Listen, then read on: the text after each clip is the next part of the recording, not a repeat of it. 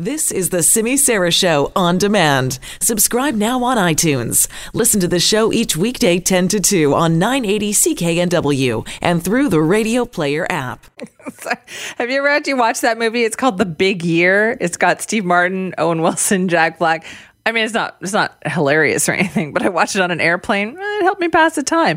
And it was the first thing I thought of, actually, when I heard about this next story. There's so much excitement the last few days in the birding community of BC. Actually, it's getting a lot of attention in the birding community, period. So what is it? It is a sighting of a rare yellow-browed warbler, never before seen in Canada, and only once in North America outside of Alaska, if you can believe it. It typically spends its winters in the tropical climates of South Asia, sometimes in Western Europe, and yet there it was, spotted Friday in an area known as Panama Flats. And on Saturday morning, something like 100 birders went looking for it. Turns out they actually found it. So we're going to talk about this very exciting development. Joining us now is Joffrey Newell, who's a bird watcher who made the original sighting. Joffrey, thank you so much for being with us. Hi, pleasure. And Melissa Hafting's also with us, who runs the BC Rare Bird Alert. Didn't know there was such a thing, based in Vancouver. Hi, Melissa. Hi there. Now, Joffrey, I'm going to start with you. Tell me what happened. How did you see this bird? Yeah, so it was an amazing experience. I got a call from a friend, Jeff Gaskin. He called me to say that he had an interesting warbler. At the time, he thought maybe it might have been a Tennessee warbler, which is already a good bird, that it's far more common than the bird ended up being. So I rushed over, and we twitched it out together. I relocated the bird, and immediately I saw that it was something way more rare.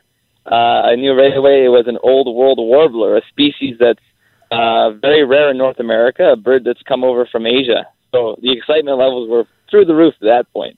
I guess so. And so tell me, I know there's a lot of rules surrounding this, but when you spot a bird like that, how do you let everybody know? What are the rules in bird watching?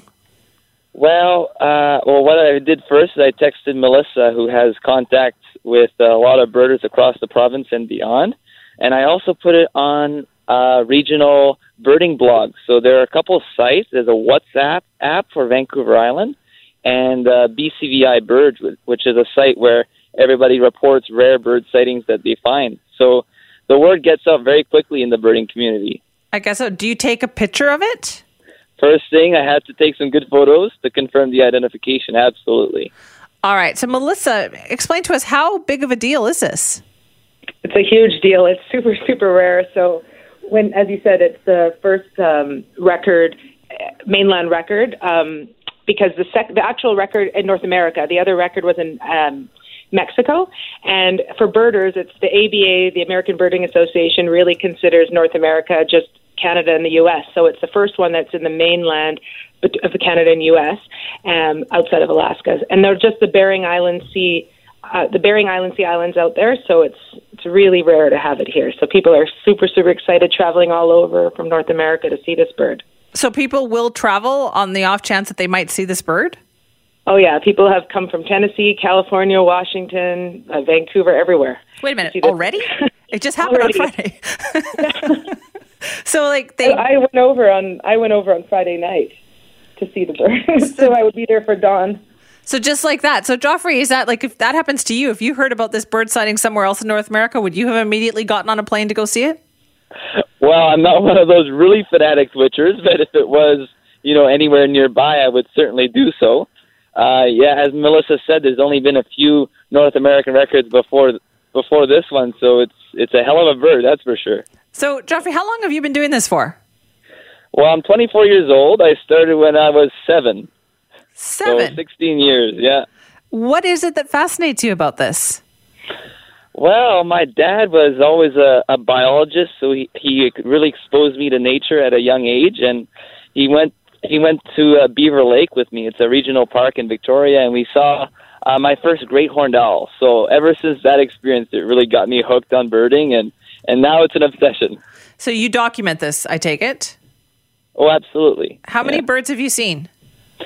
So I keep a list for the Victoria region. This species, the yellow-browed warbler, is number 335 for Victoria for me. So that's the list I'm really working on. I have a life list as well, but I forget the exact number I have there. So, Melissa, is this common in the birding community? Is it you have your list, you're always keeping track of what you'd like to see? Yeah, it's really common, especially if you're a twitcher. So you chase birds, and then you have lists for like the BC lists, or like he has one for Victoria. We have one for Metro Vancouver. People have their life lists, and so a bird like this is a huge deal because it adds to your BC list, to your life list. It's just, yeah, really incredible. Okay, now I have to ask you, Melissa, have you seen the movie The Big Year? I have, yes. Is that accurate, would you say? Yeah, it's pretty accurate. It's really very much accurate. So what bird was that they were after in Alaska? Because that's what I thought of when I heard that this bird, this yellow-browed warbler, is usually only seen in Alaska. Well, it's not usually only seen. There's like a few records, and they're mostly in Gamble and St. Paul. In the movie, they went for lots of different birds, like pink-footed geese. I mean, some of the things in the movie weren't accurate, that some of the birds were just too crazy there. But they went for, like, great spotted woodpecker and all these different crazy birds. But it is true. Like, if a rare bird happens like that, people twitch it, and those guys were doing big years. And there was a lady who did a big year that came yesterday from Tennessee. So, yeah, people do really do that.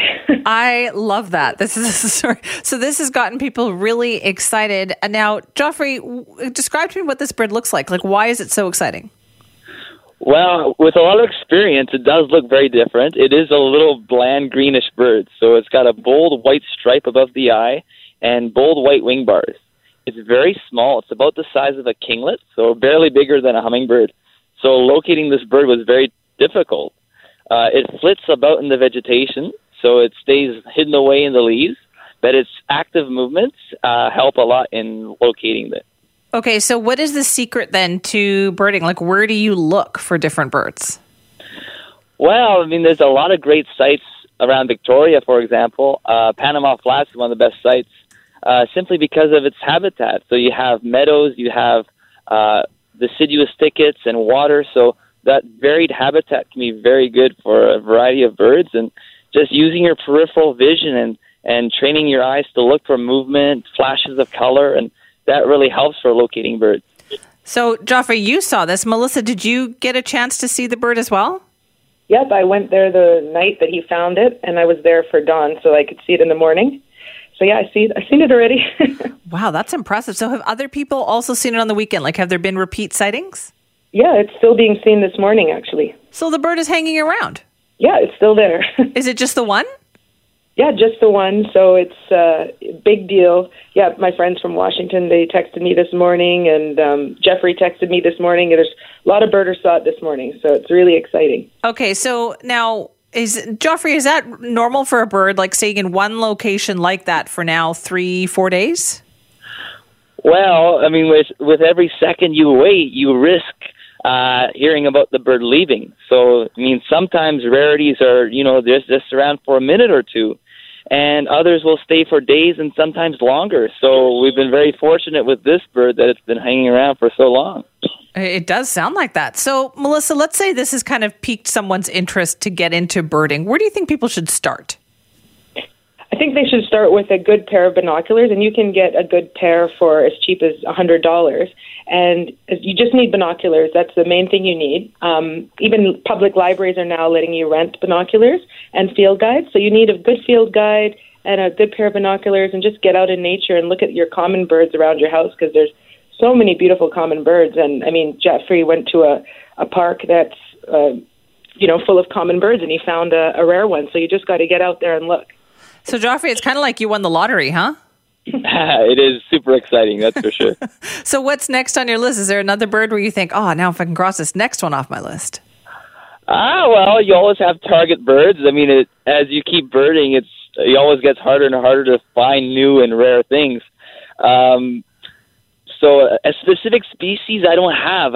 When I'm birding, I keep an open mind, and I hope for something spectacular like this. Well, this was spectacular. Listen, thanks to both of you for being with us.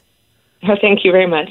And pleasure. Thank you. good luck with the birding. That is Joffrey Newell, who is the bird watcher that made the huge sighting on Friday in an area that's called Panama Flats. I guess lots of birders go out that way. This was on Vancouver Island. I believe it was in the Saanich area. And Melissa Hafting, who runs the BC Rare Bird Alert, which is based in Vancouver.